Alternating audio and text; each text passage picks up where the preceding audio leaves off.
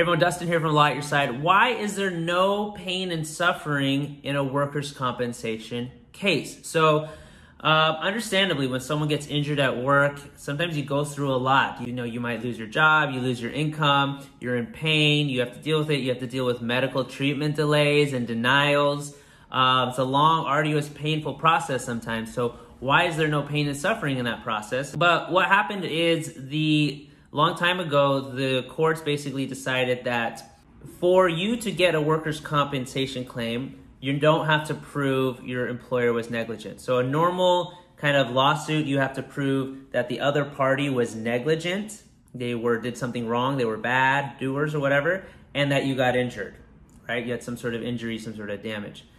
But what they decided to do is they said, instead of you having to prove that the other party was negligent, we're not gonna even make that a requirement. If you get injured at work, you get benefits no matter what.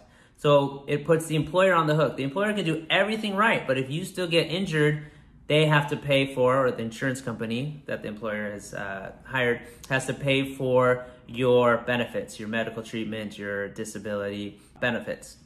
So there was that trade-off.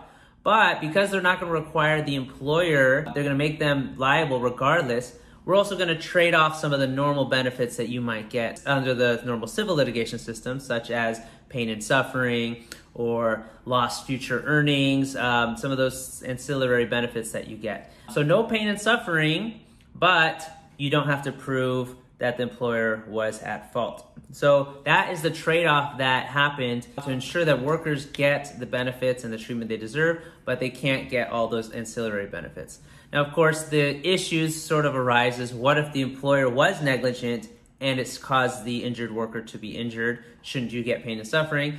No, unfortunately not. Even if the employer was negligent, you are still limited to the benefits of the workers' compensation system. There are certain exceptions, but they're pretty rare, where you can go outside the workers' compensation system and sue the employer in a civil case and get the pain and suffering benefits. But again, those are pretty rare exceptions to the rule. The general rule is even if the employer was negligent, you are still contained within the workers' compensation system.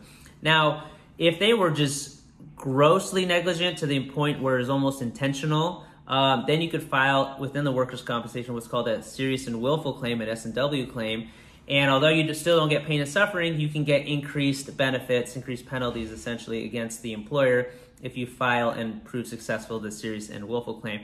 But those usually are things for like OSHA violations or something really egregious that the employer did. So not your normal negligence. Let's say they forgot to, mop the floors one day and you slip and fall, or they mop the floor and they put a sign and you slip and fall. Unless they have a history of doing that, that's probably not going to be enough negligence to get them on a serious and willful claim.